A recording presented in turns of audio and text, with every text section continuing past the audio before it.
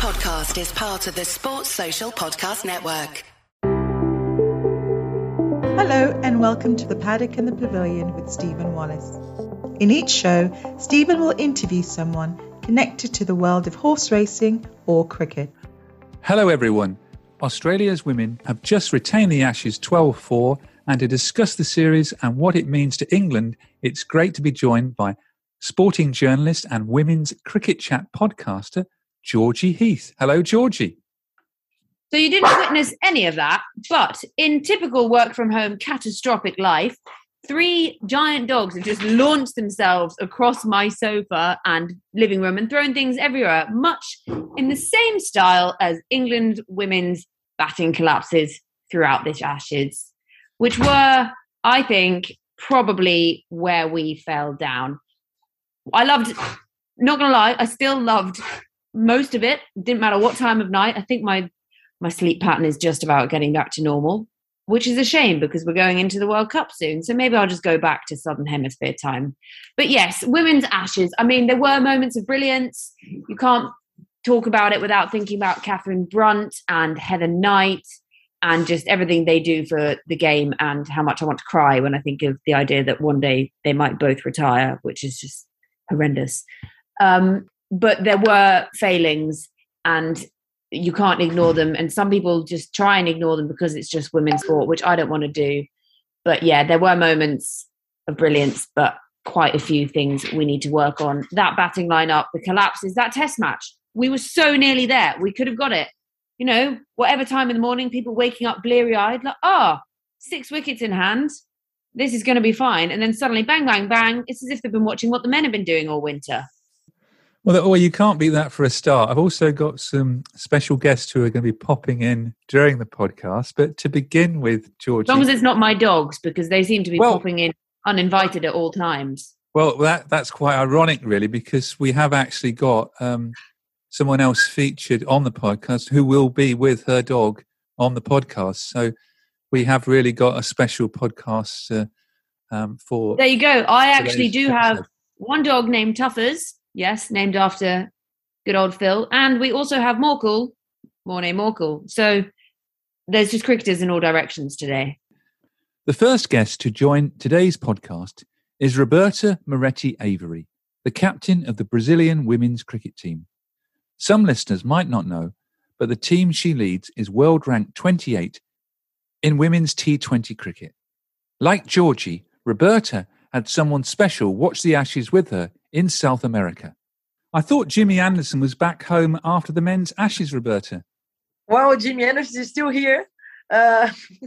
He's watching the women's Ashes, following closely. He's sleeping sometimes during the innings because, well, as a dog, he's got to have his rest for the next walk is in the morning, but he's healthy and safe in Brazil. Yeah, not a lot of listeners won't know that... Roberta, you've got a dog called Jimmy Anderson. What sort of dog is he? He's actually, he doesn't have a breed. He's a mixed breed. He was a puppy that I rescued with 2 other brothers him in front of my house. My husband was reluctant in rescuing another dog and bringing it home. So I decided to give a very good cricketer's name to my dog. So my husband would not be able to say no. And as my husband's English and he's a bowler, we decided to name the dog Jimmy Anderson, so he wouldn't never say no to Jimmy Anderson, isn't it? So Jimmy Anderson has been living here at home for almost 6 months now.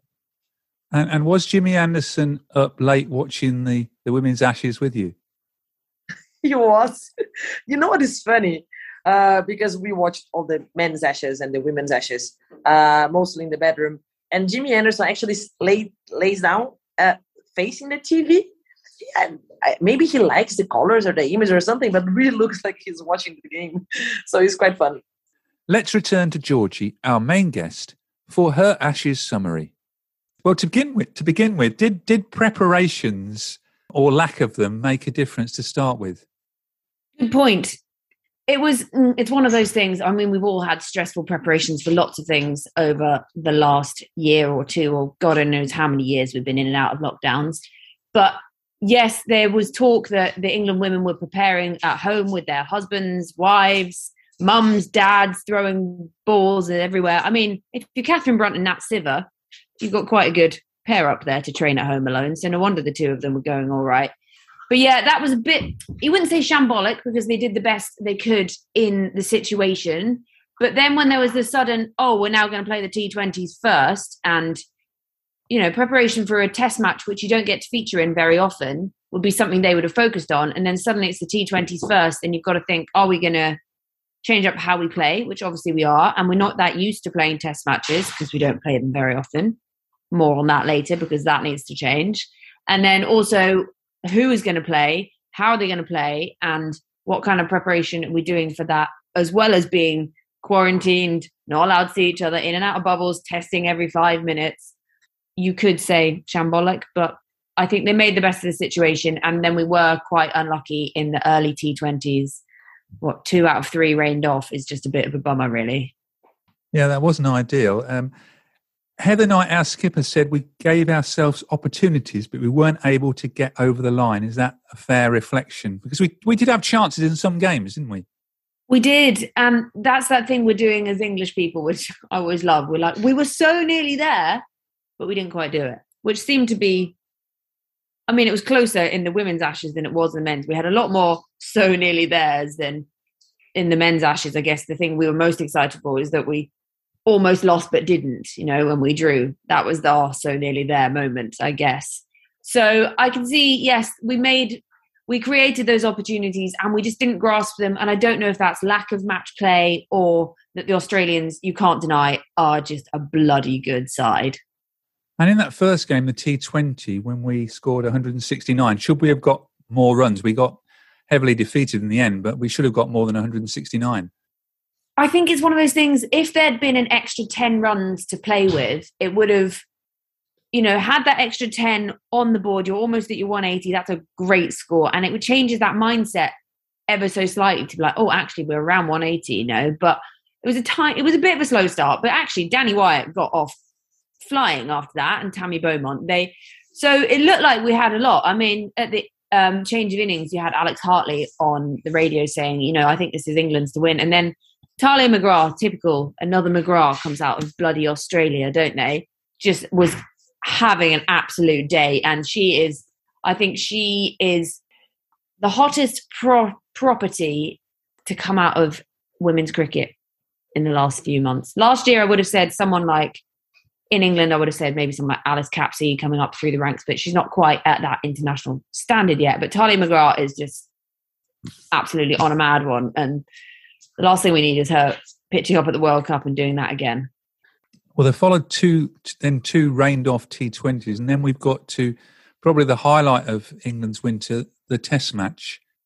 Must have been the most exciting Test match England played this winter.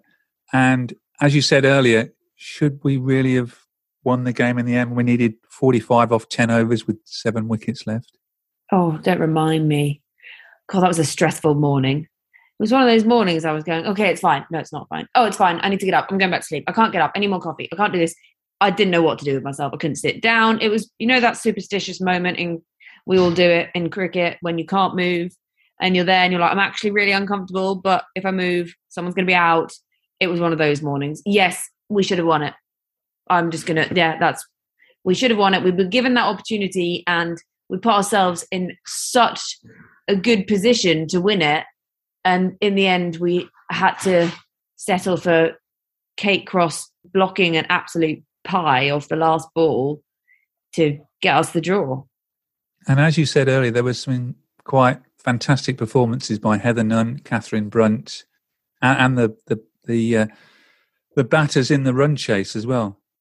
Yeah, I mean, you can't look past what Heather Knight did in that Test match. It was just amazing to watch. She was almost running out of partners, and she looked like she could have just batted. She could still be batting now, I think. And yeah, it was amazing. One of my favourite parts was, did you hear about her partner? And he was like, if you get 150, I'll dye the ends of my hair, I'll bleach them, so the frosted tips. So there's a celebration when she got to 150, she starts pointing at her head, and we were all like, what is she doing? Is she pointing at the badge? Is this some weird knock on wood celebration? And it's because she was pointing at him, being like, he's got to do this now.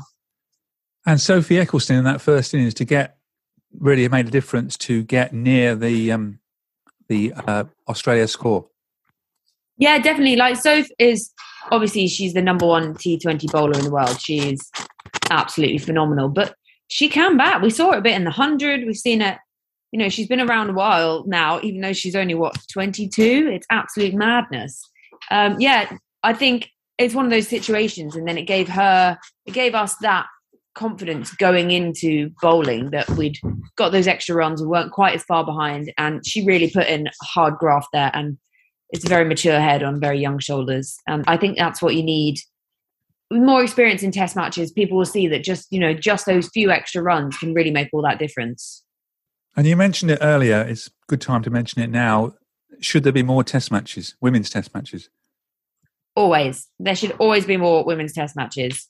I mean, we don't want to just throw them out willy-nilly and be like, oh yeah, you have a test match, proper Oprah style. But because you want to still want to keep the quality of it. So you don't just want to have loads of them and then be rubbish and give people a chance to say, this is why we don't have women's test matches, because they're rubbish. We don't want that, but we do want more than we've had. Like, you've got Heather Knight, who has been around forever and a day, absolutely smashing it for England. And she's played, what, 9 tests? 9 tests. 9 test matches, exactly. And that's just, I think it's difficult because the money needs to be in there. And then it's the debate over the 4-day, 5-day thing and the revenue that it's going to generate. But I think something like this test match really, really got people talking. And what I loved afterwards is that people were being critical and they were saying, this performance wasn't good enough. England failed at this, this and this. But it was an amazing test match. Yes, it was. We should have won it. But it was proof that the women can play just as well in the white with the red ball as they can playing short form cricket. It's just about getting it out there, getting more of it. And maybe we have to bring in a domestic league of it. We've got the 50 overs and the T20. We've got the Rachel Hayhoe and the Charlotte Edwards Cup. I'm thinking we need an Enid Bakewell Shield for some kind of long format of it. Yeah, it must be hard to prepare for a test match when you don't play any red ball cricket. Exactly. And, you'd get some people be like, it's still cricket. It's all the same principles, but it is so different. And you're out there for 90 overs in a day. You then come out again the next day. You then, it's called test cricket for a reason. It is a test. And when you don't get to practice it and makes it even more of a test, it should be called really testing cricket for women because we don't get to do it enough. Well, we've got one this summer against South Africa, so that's a start. But I saw a tweet by yourself. Why is there no play over a weekend? Oh, yeah, this is a bit of an issue, really, because we want to get as many people as you can to the women's test match to prove that it gets those audiences and it's amazing. But it's a Monday to a Thursday in a working week during school time still. So some people are still at school revising. So that knocks out a whole age category, anyone that's still at school. And then there's also everyone else who's at work Monday to Thursday. How are they going to get there? And it's not late enough in an evening. No, you can have T20 in an evening and go after work, but you miss the whole day's play. And then it's going to be just me and my dog turning up. Well, let's hope we've got 2 dogs, so hopefully there'll be more. I've got 3, don't worry. They'll be everywhere. What's the name of the other dog? I've got to ask. Oh, the other one's called Jana. She's not named after a cricketer. Sorry, Jana. But I'm thinking we need a Tammy or something because we're a bit bowlers heavy in here at the moment. Yeah, you said, is it Tuffers? We've got Tuffers and Morkles, so we need a batter in there, yeah. Now, when England got to the one-day internationals, were they mentally exhausted after that test match? And because the scores in the 3 one-dayers were all less than 200. Yeah, I mean, they were a bit of a damp squad. Although, no, the second one was, we put up a real fight and that showed the graft that they have. But it has been a long slog this winter. And yes, maybe they were a bit exhausted mentally. And I really hope they get time to recover from that going into the World Cup. But Australia also really seemed to find their rhythm, which is just not what we need right now. But we didn't perform to our best. The person I think really shone throughout them was Kate Cross. She's just been phenomenal. Obviously, she didn't play in the last one, but she really showed her worth and was absolute stellar throughout this series. But yeah, we didn't perform well enough in those. I'm just going to put out there. I don't like to, say drop this person, but I'm questioning the position of Lauren Winfield Hill at the top of the order. She hasn't really put in those performances recently, and I think she needs to find some form if she wants to make any kind of dent in the World Cup campaign. Otherwise, bring in Emma Lamb. I was so happy to see her called up. Second ball duck, not your best start, but as I said on Twitter, Sachin Tendulkar started his ODI career with the second ball duck. So she's in good company. Well, I'm old enough to remember Graham Gooch getting a pair on his Test debut as well in 1975. So there you go. It can only get better. And also being in that sort of COVID protocol bubble sort of life and having the games played in such a short period of time and, not doing well must have made it difficult as the series went on.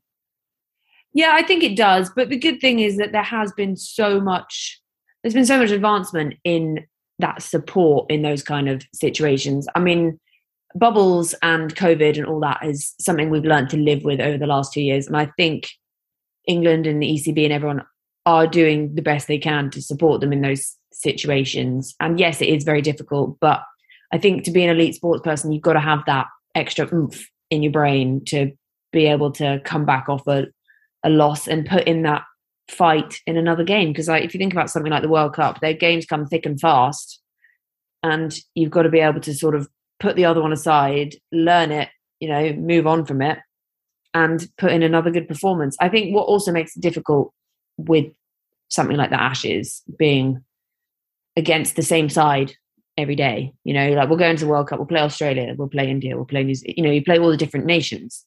But I think when you come out and you've just played the same team 2 days before and been absolutely smashed by them, that is always difficult to come back from. And the Australians are such a good side. They've got so many outstanding players. Oh, God, they're just so annoyingly good. And I hate saying that Australia are good at something, but they are. Meg Lanning is probably the best cricketer in the world right now.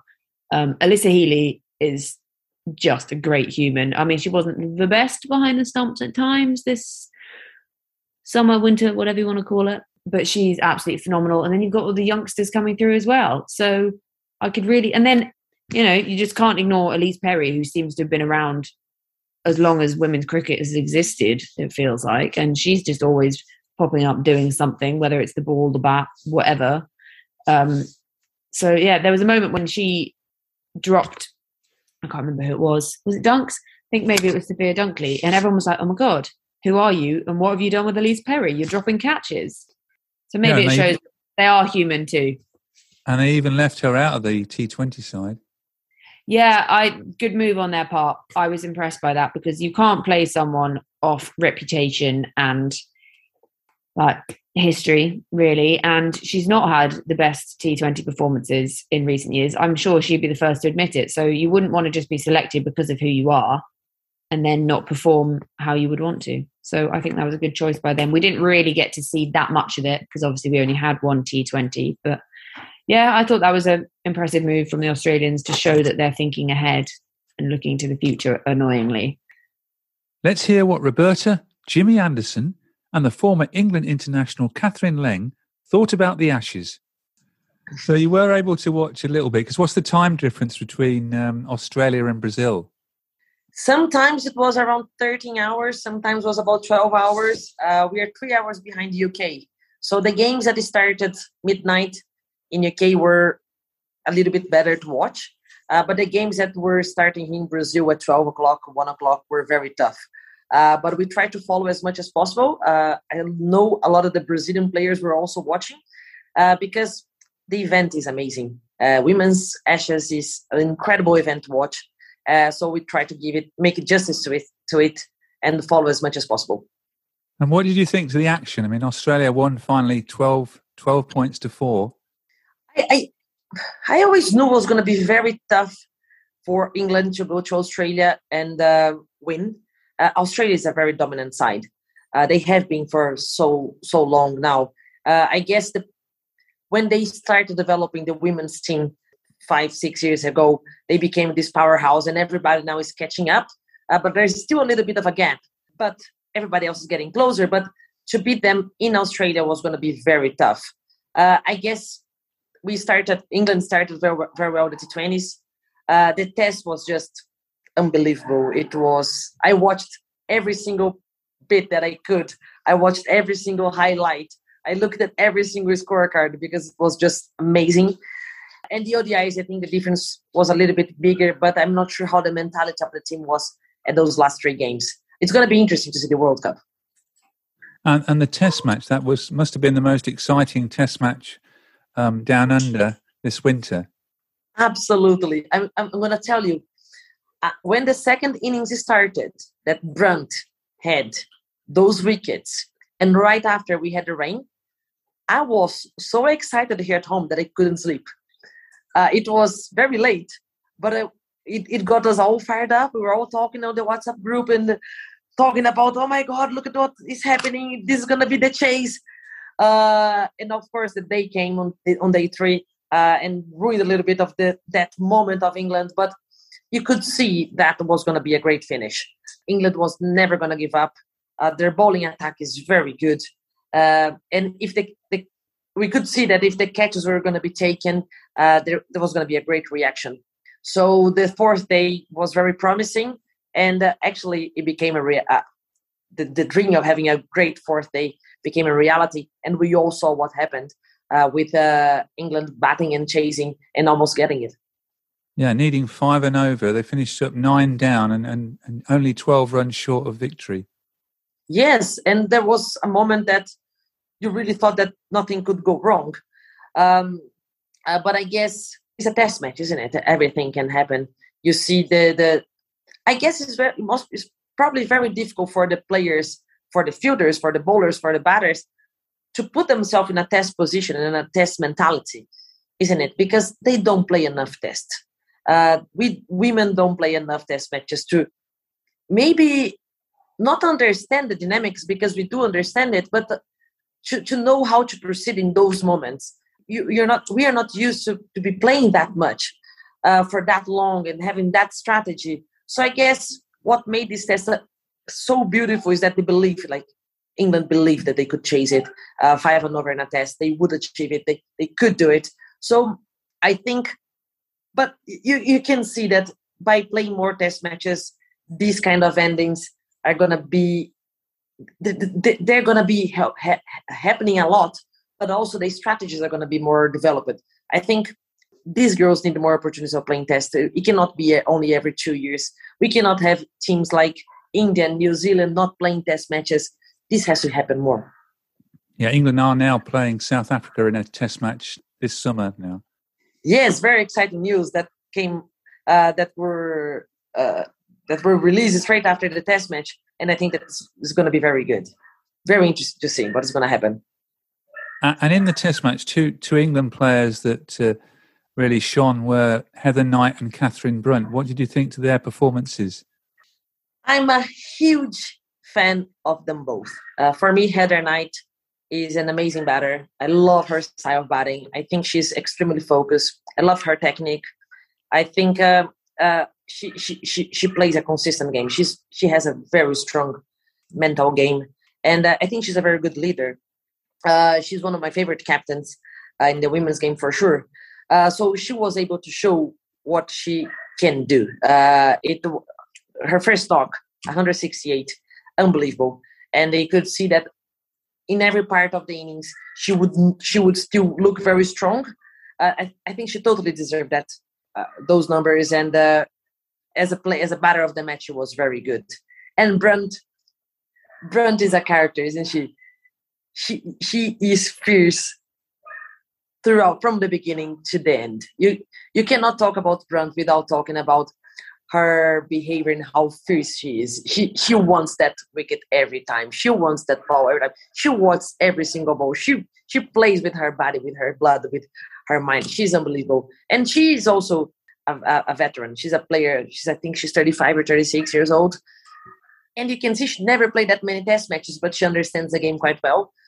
So her bowling was unbelievable. And she's a player that would love to see play more test matches because she's made for it. And what did Jimmy Anderson think? Jimmy Anderson really enjoyed it. He didn't like the time zones. He slept through a lot of it. But it's funny. Maybe I need to get a dog and call her Catherine Brunt or something like that and have two bowlers at home. Yeah, I'm a big advocate of Test cricket, so I really enjoyed the Test match. I'll jump straight to that.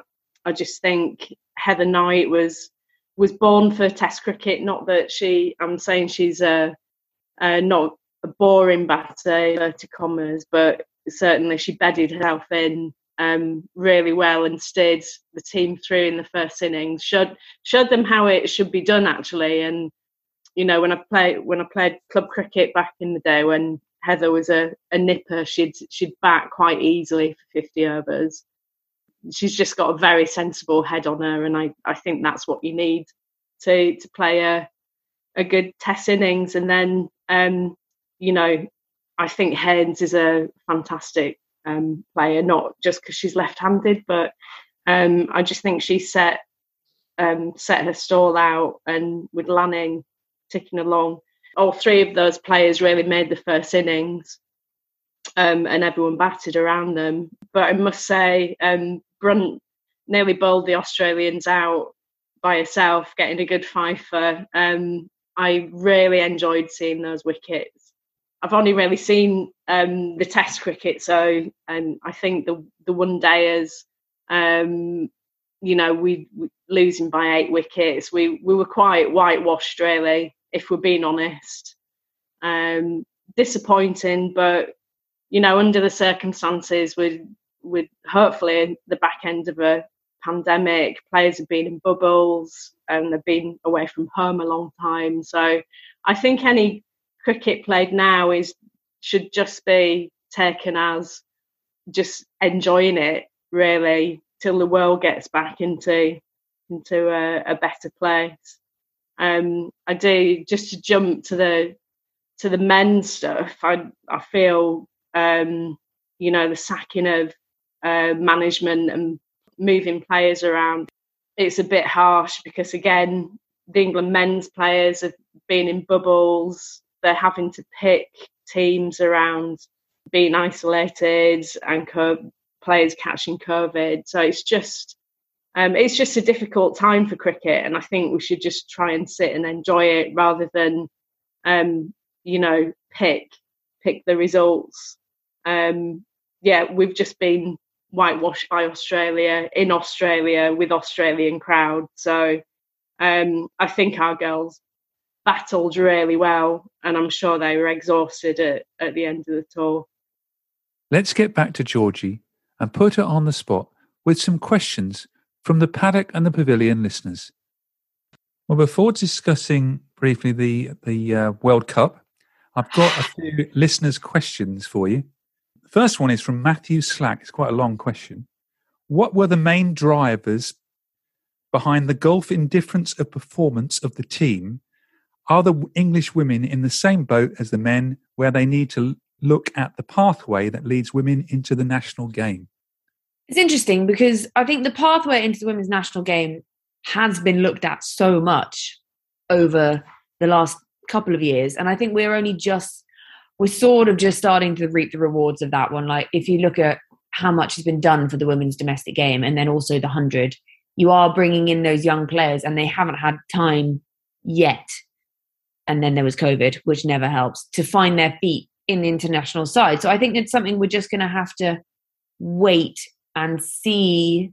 You know, they're going to take time to mature, but you've got to get into that. But like we saw the A side, they were really strong. There's some really good names coming through. Someone like Emma Lamb brought up, and then you've got your Izzy Wongs, you've got your Dunkleys just come in, your Maya Bouchiers. So I think it is, I hate to say, you know, a waiting game, but it is on the horizon. And I think the future is actually looking quite bright because that money and that investment has been put into the women's game in recent years. And you think the Australians, because of the WBBL, have really got a head start, and we're going to take a while to catch up because of that, really? Yeah, I think Australia have sort of been leading the way for a while in the women's game, and we've seen that for a long time. They have invested in that domestic structure. They've had the contracts in way before we did, and we obviously brought those in, and now we've got more domestic contracts. And I think it's something we just got to keep working on what they're doing at the moment and boosting the domestic game, because you've got to set those foundations to build the elite game. Thank you. And I've got a question from Robin Harris in Stamford. I think I know that your answer to this, but he's saying that given that we've got the Charlotte Edwards Cup and the Rachel Hayhoe Flint Trophy, does yet another limited overs format, i.e. the 100, really help development and improvement of the England players? I mean, actually, I love the 100. And there'll be people out there who'll be like, oh, God, someone who loved the 100. But I loved it. And actually, I think what it did for the women's game was just amazing. It was, you can't necessarily point at certain England players, but oh, yeah. But then, like I said, Alice Capsey, and there were a lot of youngsters that got their chance in that. So I actually think the 100 was amazing for the women's game, for the money, for the coverage it got, and the investment and the chance for some of the girls to go out there and show what they can do. Like I spoke yesterday, I mean, she plays for Scotland, to Catherine Bryce, and she was like, yeah, we were playing in an international, and she was like, okay, so we've got 100 balls left. I'll use my 100 mindset. What would I need to do? Work it out. So it's all about being able to use your experiences in different formats and bring them into the international game. So the more cricket, if it gives women more cricket, then I'm all for it. Yeah, I've spoken to Catherine on this podcast and her sister Sarah, and the chance to play in front of such big crowds as well. Yeah, exactly. And I think as much for the players as the crowds, it's an amazing thing. Like you saw all those kids watching, and they were out there supporting female cricketers, male cricketers. They picked a franchise, and I think it's worked. And I just hope they can build on it this year. John Gilding from Northampton has asked, have we anyone coming through with the pace and aggression of Catherine Brunt? She is still quality, but isn't getting any younger. Yeah, she's one of those. She's one of those 1 in a million almost. You know, I was in my head, I always compare her to how I feel about the idea of someone like Jimmy retiring. You know, they're just always been there, the workhorse who's just going to deliver when you need them. But you've got someone like Izzy Wong, who, firstly, is just absolutely great human being, which is always fun. But she has got pace. She's pushing on 80, and she's a gritty brummie, and I think she could be one to come through. But I think someone like Catherine Brunt, you look at her at the moment and she just doesn't look like she's ever tiring or ever stopping, and she's so passionate. But I think she has been at the top of the women's game for so long that there will be youngsters coming through who want to be the next Catherine Brunt, and that's really nice to see. So I can't necessarily name someone just yet, because it's quite hard to replace someone that is irreplaceable, it seems, at the moment. And she doesn't look like going anywhere just yet. No, and I love it when, you know, she's got that, as you say, aggression. The Brunt versus Shafali Verma last summer was just fantastic. Let's get back to Catherine and Roberta for their World Cup predictions. I mean, it's fabulous that the World Cup is in New Zealand. What a beautiful country. They've got some great grounds there, lovely settings. We played there in 2000 and played out at Christchurch University, where they had two great pitches. Just remember it being very warm, but yeah, lovely setting back in 2000. So I think it'll be a very enjoyable tournament. And I'm biased, but I've got to go with our girls. I think they'll really enjoy the thrill of the tournament, really. Hoping Catherine Brunt will be, still at the forefront there, and Siva to score some runs. Australia is going to be in there, I'm sure. I mean, they're just, they've got a great mixture of experience, and they seem to almost be able to bring in any youngster, and that youngster will just perform. There seems to be an endless stream of, new players coming in, all fighting for their spot in the team. You've got to go with the hosts, New Zealand. They won the 2000 World Cup. I was fortunate enough to watch the final, and I think that having the thrill of the home crowd actually steered them through that day. So I think New Zealand will be in the final, and then You know, I wouldn't to say India, but they're just unpredictable in a tournament setting. They could do really well or they could do really bad. So that's my 4. England, Australia, New Zealand and India. Just looking ahead, who do you think is going to win the Women's 50 over World Cup? Good question. I think the dominant side is going to be Australia. I think it's going to be very difficult to beat them. But I guess England are going to sit after now these 3 ODIs and going to see what they have to do. Or what do they have to do to get to the finals and play a good battle against them in the end, the possible finalists. I do like the new blood, the new life that South Africa is bringing in. I think they're a side that can surprise us. And you cannot not talk about New Zealand, isn't it? The home team, I think they're thirsty for a win. So it's going to be interesting.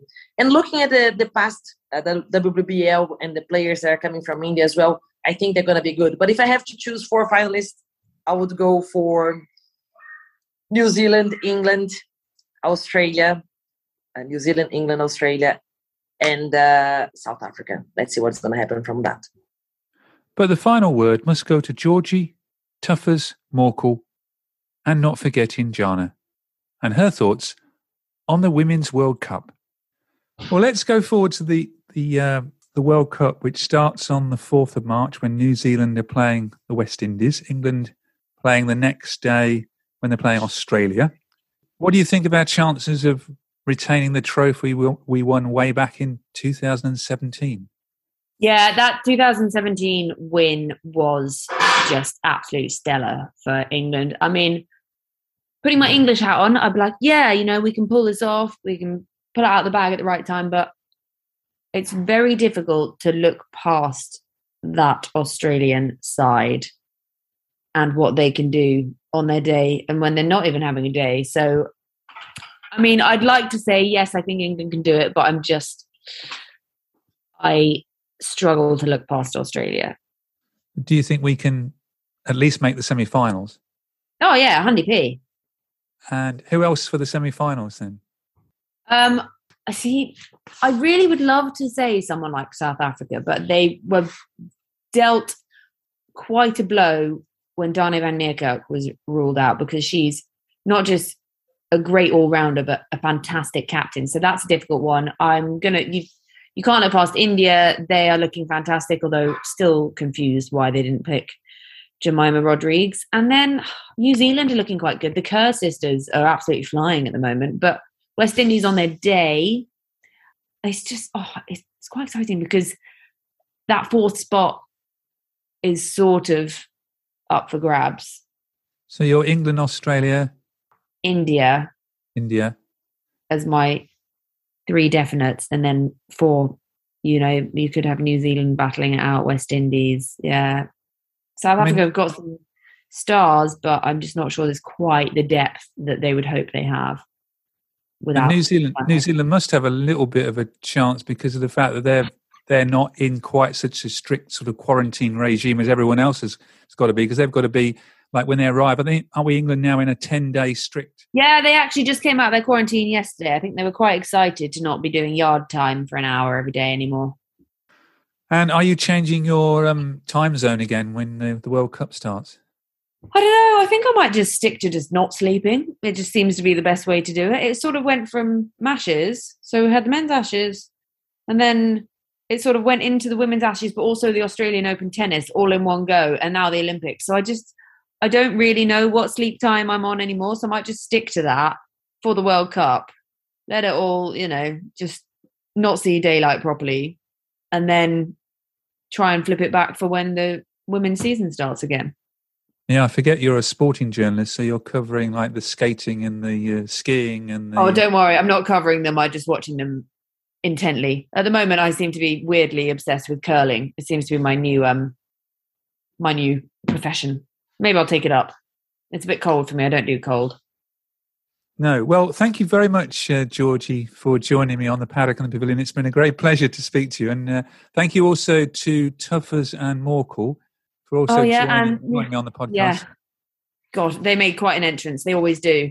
At least they haven't eaten anything while I've been on the phone. Normally that's when they try and do it, but we're okay. Well, thank you very much. Well, thank you for having me. And thanks for the questions. They were good ones. I like them. And maybe we'll chat to you World Cup or post World Cup, and maybe I'll be hopefully I'll be eating my words, and England will have absolutely pulled it out the bag, and Heather Knight will have smashed the winning runs while Alyssa Healy and Meg Lanning cry on the boundary, and Elise Perry announces her retirement. We can only hope. Well, let's hope so. I do have some Australian listeners, but let's hope we win the competition. Yes. Cool. Right. Thanks a lot. No worries.